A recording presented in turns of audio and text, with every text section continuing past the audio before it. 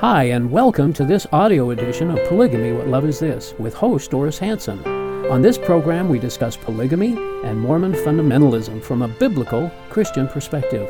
We talk about the history of polygamy, its modern-day fruit, share stories from people who have escaped polygamy, and talk about current events relating to polygamy. You can learn more about the video edition of this program at whatloveisthis.tv. And now, here's Doris. Welcome to our show. This is Polygamy, What Love Is This? And I am your host, Doris Hanson. And we want you to know that we call our show, What Love Is This? Because if God truly loved us, would He really require the abusive life of polygamy? Well, we know that God does love us, and we also know that God never did command polygamy. It has always been commanded by men, but never by God. And if you or anyone you know is in polygamy and would like to escape, would like to get out and escape safely, a Shield and Refuge ministry can help you. You can go to the website www.shieldandrefuge.org for more information. You can call the toll-free number 877-425-9993, and all information is held strictly confidential. If you want to make any comments about our show or ask any questions, you can email us at email@whatloveisthis.tv, or you can call us at 385-240-2888, and the number is on the screen. Our guest this time has been on our show many times in the past. He has a website that is a great resource for digging out information to help understand this Mormon culture. He is the founder of Mormonism Research Ministry. The website is mrm.org. He has authored several books on the subject and compiled one of my greatest resources entitled In Their Own Words. I would like to welcome and introduce our guest, Bill McKeever. Thank Glad you. to be with you. Thanks for coming back. I'm glad I could do it. To our new format. New format. This is That's great. First time that you've been on this one. You know, in the past several months, the LDS Church has released and posted online lots and lots of essays about controversial doctrines of the Mormonism, and a lot of it touches the polygamy issue. And this one that we're going to talk about does as well. Some of these essays have been directed at Joseph Smith's polygamy and his polygyny, and more recently they released the essay on the Mother in Heaven, which is probably the shortest of all the essays that they've released. 6 paragraphs. 6 paragraphs, and the others are like 6 or some more pages. But it's a belief that all of Mormonism embraces, including the polygamy groups. Now, the essay can be found on the link on the screen at lds.org/topics Mother in Heaven. But we want to discuss this essay about the Mother in Heaven and the idea that there might be a Mother in Heaven with you tonight. So you did a radio show with Eric Johnson on AM 820 radio called Viewpoint on Mormon. Actually, you did 3 on this topic. Now, they can go on the website and find this. They can. They can go to mrm.org, and we have a little icon that says On Air. And if they click on that, that'll take them to the most recent shows that are in the queue, but they can hit the archive link from there and go back and catch any of our past shows. Catch all the and the ones on the Mother in Heaven. Okay. Well, you stated in one of the shows I listened to that their argument for, on behalf of a Mother in Heaven, is arguing from silence. Would you please explain what I mean is? by that? An argument from silence is you draw a conclusion, but there's really not a lot of evidence or any evidence at all really to support the conclusion. You just assume it to be true. And this is exactly what I think the Mormon Church has done with the Mother in Heaven. And they so much as admit it. If anything, the evidence for this doctrine is not really found in biblical scripture, even though they do cite a few verses as somewhat of a support, but it's based on really hearsay. We don't have anything directly from Joseph Smith telling us that there is a Mother in Heaven. What we do have are secondhand and other accounts of people who recalled, as the word is used in the essay, from some women who said Joseph Smith did tell them about this. But what's really odd to me as a researcher of Mormonism for most of my life is if I was to use that kind of evidence to prove my point, either for or against Mormonism, I would assume that most Mormon apologists would find a huge fault with that. In fact, you'll probably notice that whenever you bring up any second-hand accounts that may show Joseph Smith in a negative light, Yeah. watch how quickly Mormon apologists dismiss it. They'll say, well, that's a secondhand account. You can't use that. You have to Right. go and you have to get your facts from this list of criteria. And I think in this area, the Mormon Church basically is trying to get us to believe in something that the Bible really doesn't ever support, Mormon Scripture never supports. We have no conference message from Joseph Smith, no revelation from Joseph Smith that actually vouches for this doctrine, but it's naturally assumed because, in my opinion and a lot of our opinion, that the Mormon Church, because they've changed the glory of the incorruptible God and made him into an image like corruptible man, that obviously God must do everything the same way we do it. We do. And of course, there's no biblical support for that. And you know, the argument from silence, there's people that I've talked to who have left either polygamy or Mormon Church, and they'll say, well, was Jesus married? Well, no, he wasn't married. Well, how do you know? And I'll say, well, first of all, there's nothing in the Bible that indicates that he is. And they'll say, yeah, but there's nothing in the Bible that says he wasn't. That's the kind of the same idea? Well, I would say it probably wouldn't be one of the better arguments to say, well, there's no evidence to say he wasn't. Then the next question is, well, why would he have to be? Yeah, and right. what would be your evidence to make that necessary? And of course, in Mormonism, marriage is absolutely essential. It is. You have to be married in order to hope to obtain exaltation in the next life. And so that's obviously, their if essay. God is going to command his offspring, as this essay is trying to prove, if they are required to do that, then why wouldn't that be a requirement of himself? And so that's kind of how they argue this case. Exactly. But we would say there's no biblical justification. Bruce McConkie, a Mormon apostle, called the doctrine of a mother in heaven an unspoken truth. Yeah, unspoken That's truth. how he That's described interesting, it. isn't it? The essay that we're talking about states that Mother in Heaven is rooted in Scripture and prophetic teachings about the nature of God, and they claim scriptural evidence, but it's not in the Book of Mormon, and as you mentioned, it's not in the Bible. It's not even in the Joseph Smith translation. So what in the world evidence are they claiming? Well, they do have footnotes in the essay, and this is where I think they're probably assuming most people won't look up the footnotes. I think that's true. Unfortunately, I do tend to do that. I love looking up footnotes. I want to see what the evidence they think they have. And what was fascinating to me is when it does say that in the first paragraph, this understanding of a heavenly mother is rooted in scriptural and prophetic teachings about the nature of God, our relationship to deity, and the godly potential of men and women. And it has footnote 1. If you look at footnote 1, it takes us, the first one is Genesis 1:26 and 27. Now, if you've ever done any talking to Mormons for any amount of time, you'll find that whenever you get on the subject of who God is, usually Genesis 1:26 in the King James Version comes up, where it talks about, let us make man in our image. And of course, the Mormons will assume that that word image means a body of flesh and bones. Right. The problem for them in that, and I think it's a problem also in this particular area, is you have to ask, well, who is in this conversation when it says, let us make man? Am I to assume that maybe Heavenly Mother was in the conversation? Because if not, I don't think this is a real good verse for Mormons to use. But Joseph Smith actually helps us on this. And naturally, as a Christian, I wouldn't hold to what Joseph Smith does to Genesis chapter 1, but this is what he does in his Joseph Smith translation. In verse 27, and some of the verses are different than in our Bibles, but in Genesis 1:27, where we would normally find our Genesis 1:26, this is what Joseph Smith said. And I, God, said unto mine only begotten, which was with me from the beginning, let us make man in our image, after our likeness, and it was so. So here's God the Father, Elohim, in Mormonism, talking to the pre-incarnate Christ, who is Jehovah.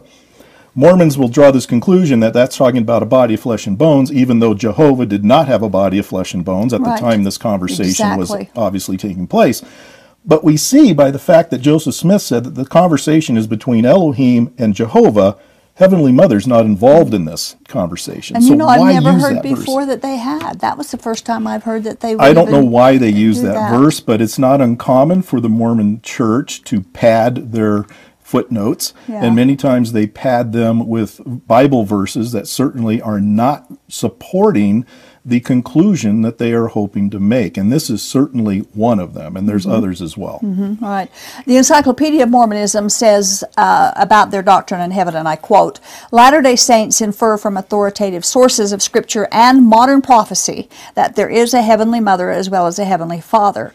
Though the Scriptures contain only hints, statements from presidents of the Church over the years indicate that human beings have a Heavenly Mother as well as a Heavenly Father. So it sounds like their only source, according to this, of authority for this knowledge of Heavenly Mother is coming from statements made by presidents of the Church. They're saying that along with the Scripture, which we already have talked about. So what authority are they getting their authority to claim for the belief of something that's not in the Scriptures? Well, I think we would expect them to go to those sources Yeah. because those men, in order to be the leader or a president in the church, an apostle in the church, you have to be loyal to the system.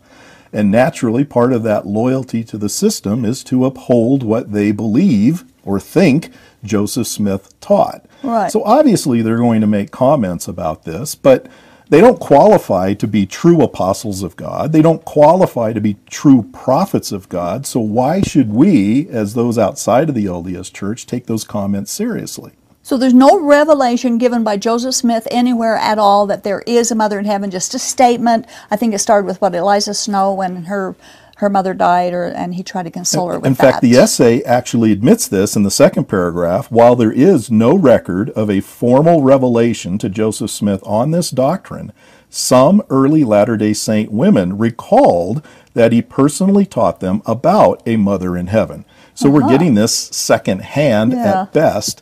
You would think a doctrine that is as important as this is, to even generate an essay to discuss it, it must be important to Latter-day Saints.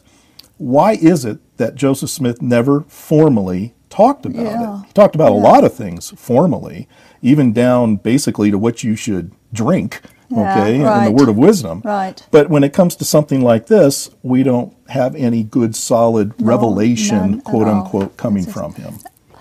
They teach that God the Father, and we've already talked about this briefly, has a physical body, was once a man with parts and passions and all that. Now, the original Mormon polygamists and the polygamists of today continue to teach that, but they've taken it a step further where they call God a polygamist and they've made Jesus into a polygamist.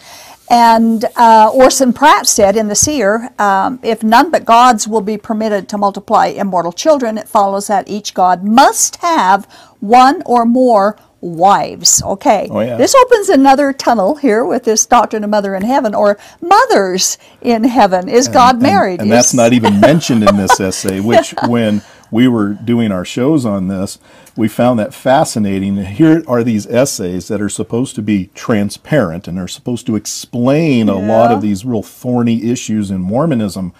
Why was that overlooked?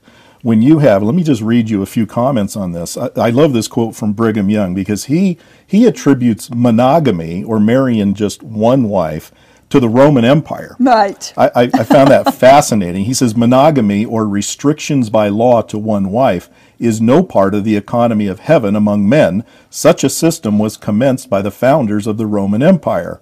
The empire was founded on the banks of the Tiber by wandering brigands, and when these robbers founded the city of Rome, it was evident to them that their success in attaining a balance of power with their neighbors depended on introducing females into the body politic. So they stole them from the Sabines, who were near neighbors. The scarcity of women gave existence to laws restricting one wife to one man. Rome became the mistress of the world and introduced this order of monogamy wherever her sway was acknowledged. Thus, this monogamic, that's kind of a word we don't use it very often, monogamic order of marriage, so esteemed by modern Christians as a holy sacrament and divine institution, is nothing but a system established by a set of robbers.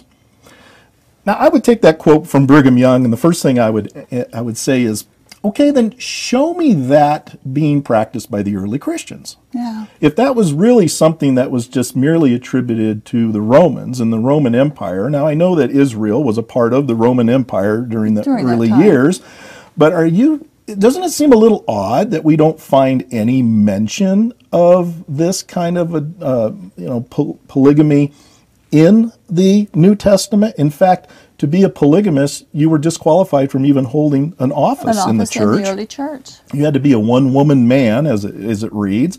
So it seems a little bit odd. But if this is really the case, and he says that polygamy is the economy of heaven, right, then what Brigham Young was implying here is that obviously polygamy is something that's going to take place in heaven, and certainly, as he goes on in other statements, and as other leaders have said, the one by Orson Pratt, God himself must be a practicing polygamist. If it's the economy of heaven, he must be a practicing polygamist. Absolutely. He says, is this religion popular in heaven? It is the only popular religion there, for this is the religion of Abraham. And unless we do the works of Abraham, we are not Abraham's seed and heirs according to the promise.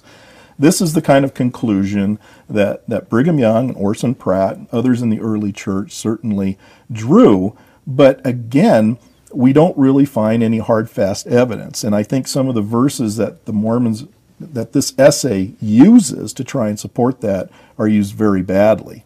So why wouldn't they, if this was true, if Brigham Young was truly a prophet, and what he said was honestly a fact, that there's polygamy is the economy of heaven, then we would have to look at each other and wonder if your mother was the same as mine. Right? Great question. We're supposed to have the same father in heaven, but right. Obviously we wouldn't have the same mother Correct. in heaven. I just find it odd that, well, maybe I shouldn't say odd. I kind of expect it, that this is not even touched on in this 6 paragraphs in this essay, that in the early years of the Mormon Church, it was not merely taught that there was a mother in heaven, but there was, in fact, mothers in heaven. During the polygamy era, this was certainly understood by many LDS leaders, and I have to assume by members in the Mormon Church who held those leaders to be prophets of God. One of the reasons they say that the modern LDS Church doesn't actively teach about the mother in heaven and preach and talk about it and have it in their Sunday school lessons and so on is because the Heavenly Father doesn't want people to, malign her name or, take her name in vain and so on. Now, the regular polygamists have no qualms about talking about the mother in heaven, and they don't slander her name. So what do you think is the real reason that they don't actively teach and preach about her? If you're going to talk about running the risk of slander, then let's not talk about Jesus at all. That's right. I mean, obviously, Jesus' name is slandered. We're slandered for believing in him. I think that argument is also very weak. Why don't they just put out a correct understanding of who this mother in heaven is? Or mothers. And just let it stand on its own. They didn't seem to have a problem when it came to other controversial aspects of the Mormon faith. So why all of a sudden pick this one to be silent on? It's an interesting question. The one passage that is footnoted in their article is Romans 8:16 and 17, which I'll read, and then I'll ask you to explain how it verifies there's a mother in heaven. This is Romans 8:16 and 17. The Spirit itself beareth witness with our spirit that we are the children of God. And if children, then heirs, heirs of God, and joint heirs with Christ, if so be that we suffer with him, that we may be also glorified together. How does this verify a mother in heaven? I don't know. I think Romans 8, again, is another very poor verse for Mormons to use to try and support that, especially when you go back to verse 14, where it says, "For as many as are led by the Spirit of God, these are the sons of God."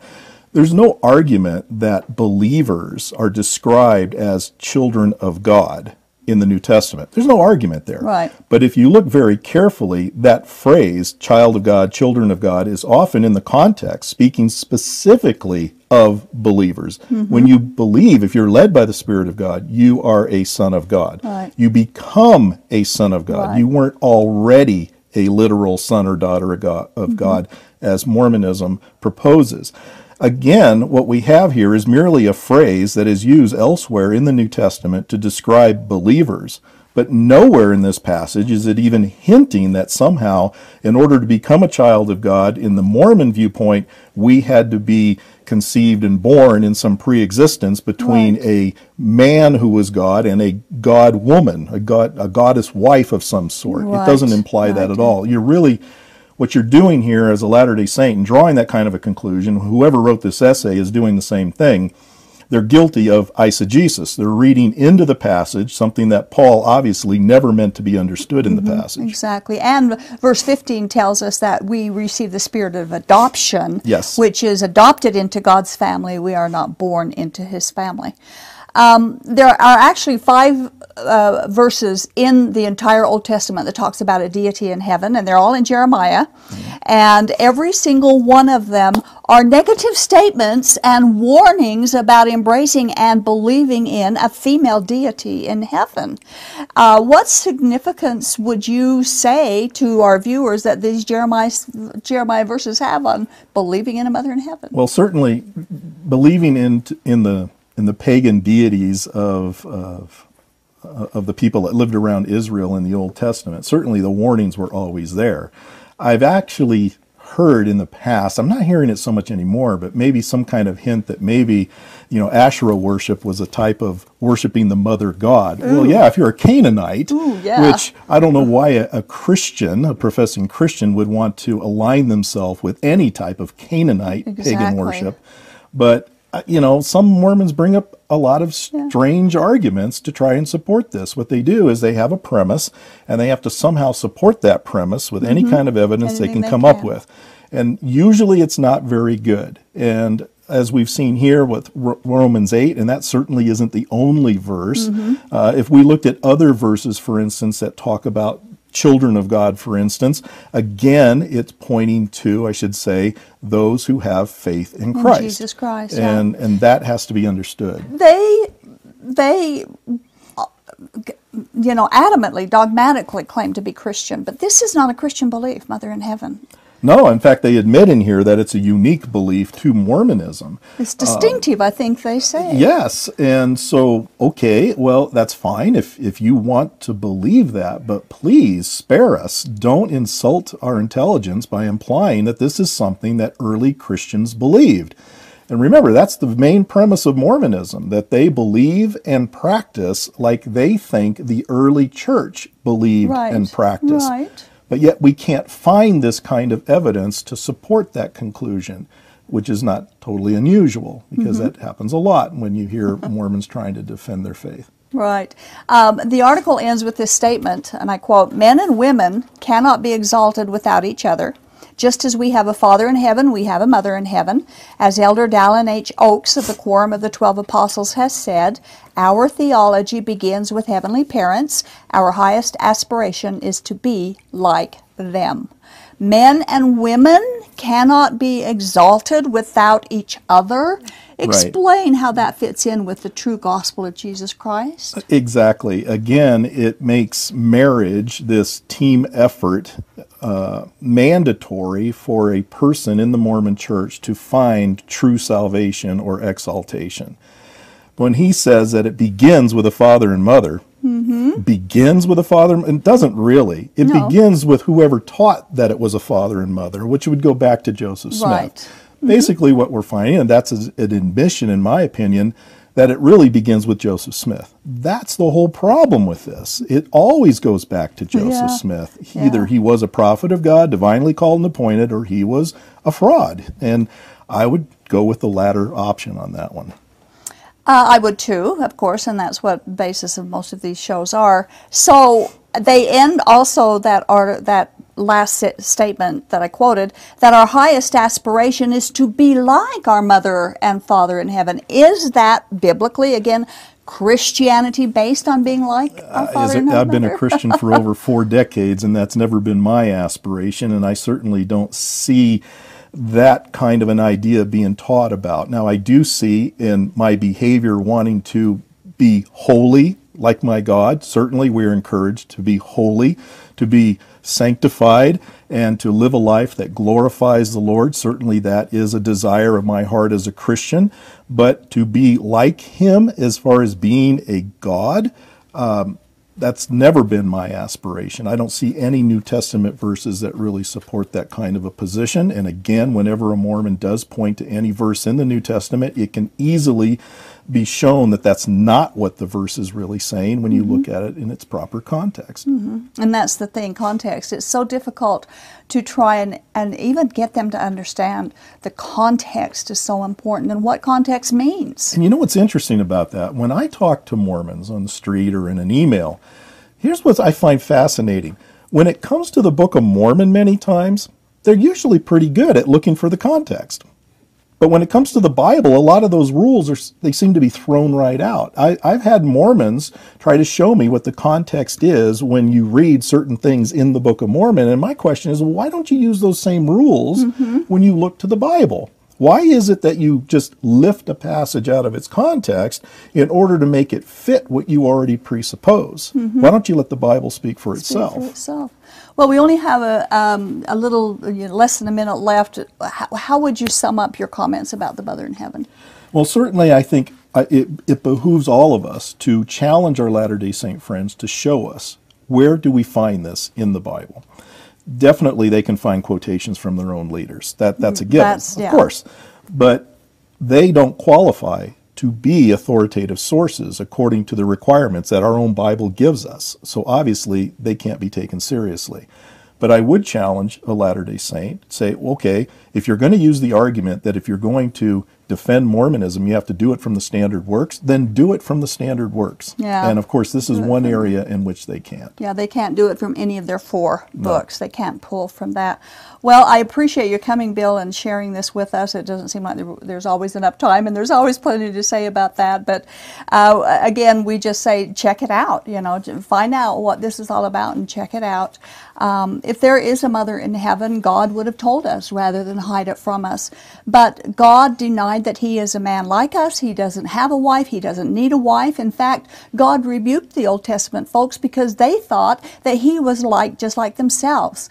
Now, the New Testament tells us not to go beyond what is written, which is a great guideline for all of us to follow. And it is not, as we've talked about, it is not written in the Scriptures. It's not written that there is a Mother in Heaven. Instead, the New Testament testifies that our focus should be Jesus Christ and Him crucified. That's it. We don't need a Mother in Heaven, and we don't need polygamy. Jesus is our Savior because we all need to be saved. A Mother in Heaven is totally irrelevant to our need of forgiveness and to our need of a Savior who forgives. See you next time on Polygamy. What love is this? This has been the audio podcast edition of Polygamy, What Love Is This? This program is a production of a Shield and Refuge Ministry and Main Street Church of Brigham City. You can view current and past video episodes as well as download audio episodes of this program at whatlovethis.tv. If you or someone you know is in need of assistance in leaving a polygamous situation, please contact us. We are here to help. All of our contact information can be found at shieldandrefuge.org. or call us at 877-425-9993. If you have any questions or comments about this or any of our other programs, we'd love to hear from you. Write us at email@whatlovethis.tv. Thanks for listening, and we hope you'll join us again.